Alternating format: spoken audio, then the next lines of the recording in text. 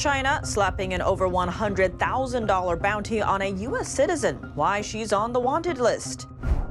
A New Year's resolution from the Treasury Secretary repairing the U.S.-China relationship. We aim to make our communication resilient. Collaboration with China on climate issues also high on the list, while former President Trump says he would renege on a $3 billion pledge for the Green Climate Fund if elected. The FDA scoring a major bust, seizing over $18 million worth of illegal e-cigarettes, all from China. And Beijing wrapping up a big conference, setting the tone for economic policy in the coming year. A look at the biggest takeaways. Welcome to China in Focus. I'm Tiffany Meyer. A 23-year-old U.S. citizen now on Beijing's wanted list. Hong Kong authorities are slapping an over $100,000 bounty on the head of Joey Suyu and 4 other activists. What's behind the arrest warrants? Here's more. Hong Kong authorities on Thursday added 5 more pro-democracy activists based overseas to a list of wanted people over alleged national security offenses and slapped bounties of 1 million Hong Kong dollars, or just shy of $130,000, on each of them. It's part of a continuing crackdown on dissent under the city's national security law imposed by Beijing. The 5 join a list of 8 wanted persons first announced in July. Steve Lee, Hong Kong's national security police chief, said the allegations against them include the incitement to secessions, incitement to the subversion, and the collusion with a foreign country or with an external element to endanger national security. The 5 are now in various countries, including the U.S. and Britain. One of them, activist Joey Xu, is an American citizen. She told Reuters this showed the extraterritorial reach of the national security law and the chilling effect that follows. The U.S. State Department on Thursday condemned what it called egregious actions taken by Hong Kong. We deplore any attempt to apply the Beijing-imposed national security law extraterritorially and reiterate that Hong Kong authorities have no jurisdiction within United States borders, where the advocates for democracy and freedom will continue to enjoy their constitutionally guaranteed freedoms and rights. I decided not to go back to Hong Kong. Earlier this month, another prominent activist, Agnes Chow, announced that she had traveled to Canada and would jump bail over a national security offense. On Thursday, police said if she did not return to the city to meet her bail conditions, she would become a fugitive. They also said they've arrested 4 people in Hong Kong for providing funds to 2 other wanted activists now based overseas. The first arrests on financial assistance grounds under the national security law. Joey Suyu was born in South Carolina and moved to Hong Kong when she was 7. She played a vital role in Hong Kong's pro-democracy movement in 2019 and fled the city a year later. Suyu has been an active advocate for human rights in Hong Kong and Tibet. She has testified twice before Congress. Reacting to the news, Suyu posted a statement on X, saying she will never be silenced or back down. Repairing America's relationship with China, now a top priority for Treasury Secretary Janet Yellen. She mapped out the goal for 2024 on Thursday. But as the world's 2 largest economies representing 40% of global GDP, the U.S. and China together have an obligation to drive collective action for the benefit of people and economies around the world. In a speech to business leaders, Yellen revealed her U.S.-China game plan for the new year. In it, she stressed once again that Washington does not want to decouple from Beijing. Instead, it's focused on improving communications. We aim to make our communication resilient so that when we disagree, when shocks occur, we prevent misunderstanding from leading to escalation and causing harm. Yellen also underscored that the U.S. would push Beijing for greater transparency, beef up regulatory collaboration, and tackle issues like terror financing and the flow of fentanyl. The U.S.-China relationship hit a low point in February when President Biden ordered the military to shoot down a Chinese spy balloon flying over the continental U.S. But tensions have eased in recent months, and U.S. officials are hoping to build on that momentum. In her speech, Yellen also cited collaboration with China on climate issues. The communist country dominates the sector in two areas: production of solar panels and rare earth minerals. Most solar panels used in the U.S. are imported from China, and rare earth minerals are critical for producing the batteries used in electric vehicles. Because of that dominance, collaboration with China seems inevitable for Washington to reach its climate agenda. On the other side, former President Trump said earlier this week that if elected, he would renege on a $3 billion U.S. pledge. That's to a global fund meant to help developing countries adapt to climate issues.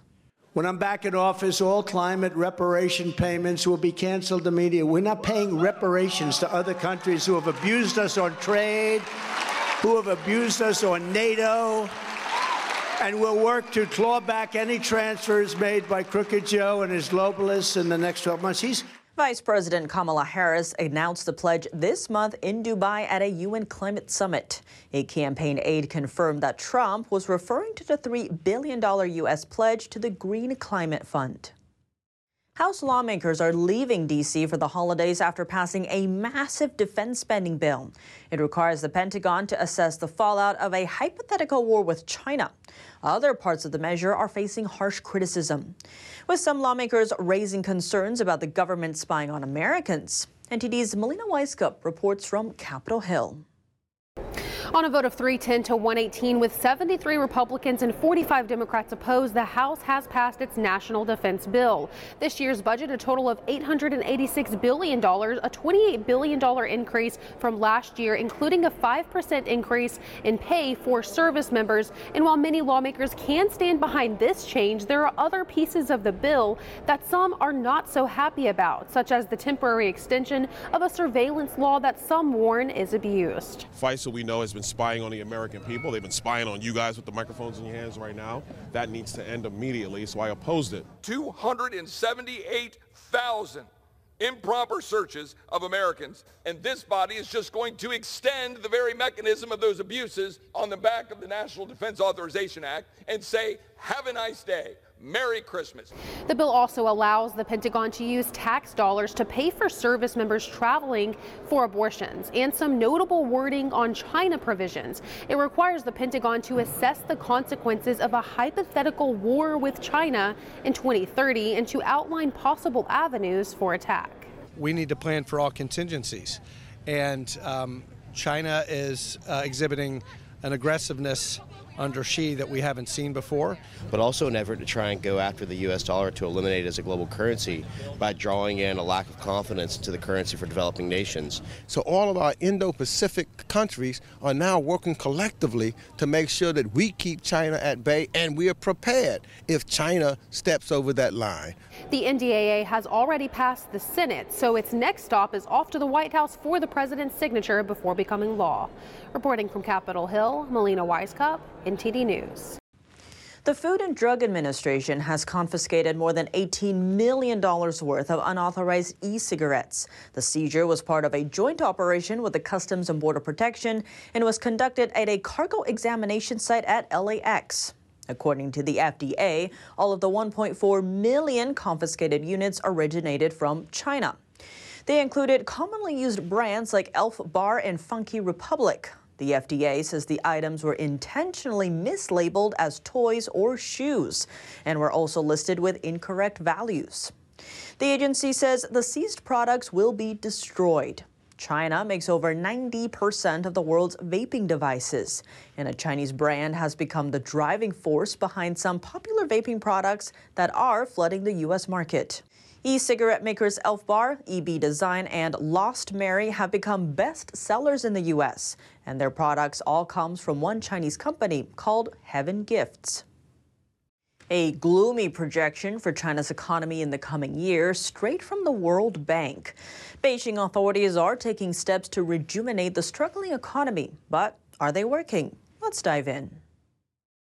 A projection from the World Bank on Thursday is painting a grim picture for China, forecasting its annual growth rate is likely to drop 4.5%.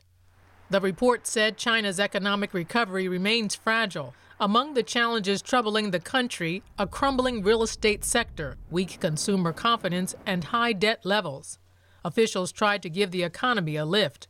Local authorities issued a record amount of bonds to support troubled smaller banks. That's as they tried to fend off potential risks that could be triggered by a real estate crisis. Based on a CNN calculation, at least 15 provinces have issued $29 billion worth of special bonds for small to medium-sized banks. The total is the highest on record since 2020. China's smaller banks control $13 trillion in assets. That's almost 30% of the country's financial system. But these institutions are also more vulnerable to the economic downturn. It's because they have the most exposure to China's real estate sector, which is under a growing risk of default. Now all eyes are on Beijing and its next steps. Top officials just wrapped up the annual Central Economic Work Conference Tuesday. The annual meeting sets the tone for economic policy for the coming year.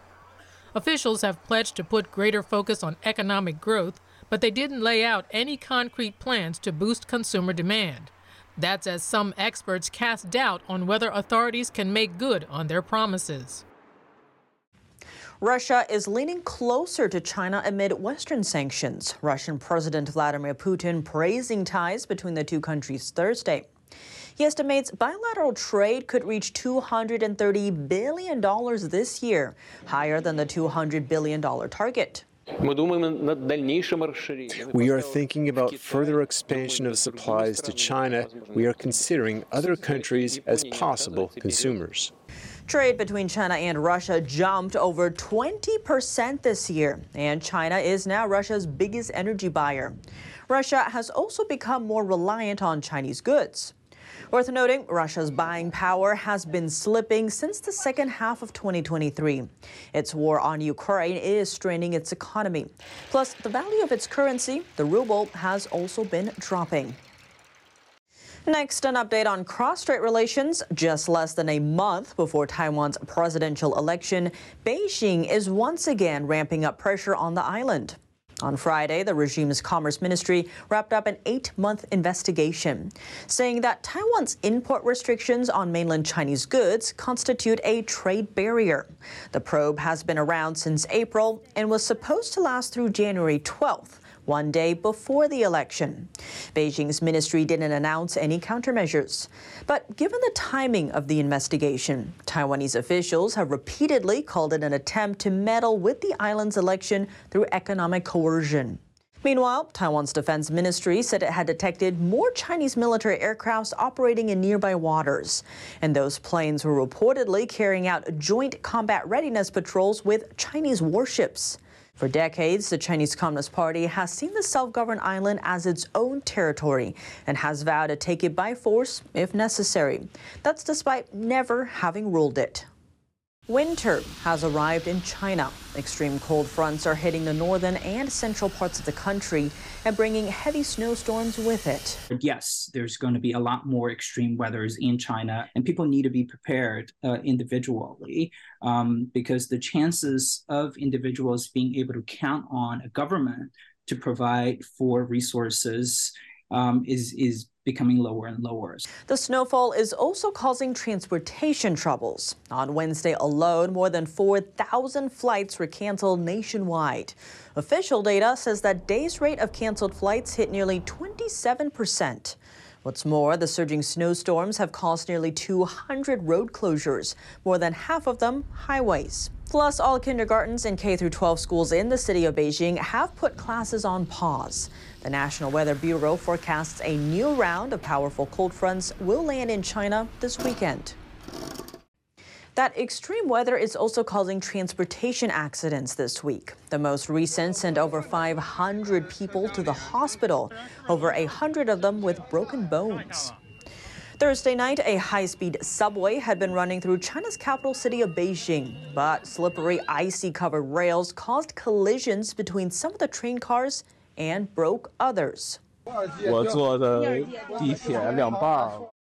The accident happened on one of China's busiest subway lines during rush hour. Passengers smashed train windows while trying to escape, then were forced to walk in the cold along the rail line at night. The subway company said it would cover all medical fees tied to the accident. Coming up, $1 billion sent to China, with another $500 million pending. From N95 masks to COVID-19 test kits, American taxpayers are still shelling out for medical supplies made in the communist country. And a group of U.S. lawmakers is trying to stop it. NTD's Steve Lance sat down with Congresswoman Diana Harshbarger to find out what Congress can do to help bring American manufacturing back home. More on that after the break here on China in Focus.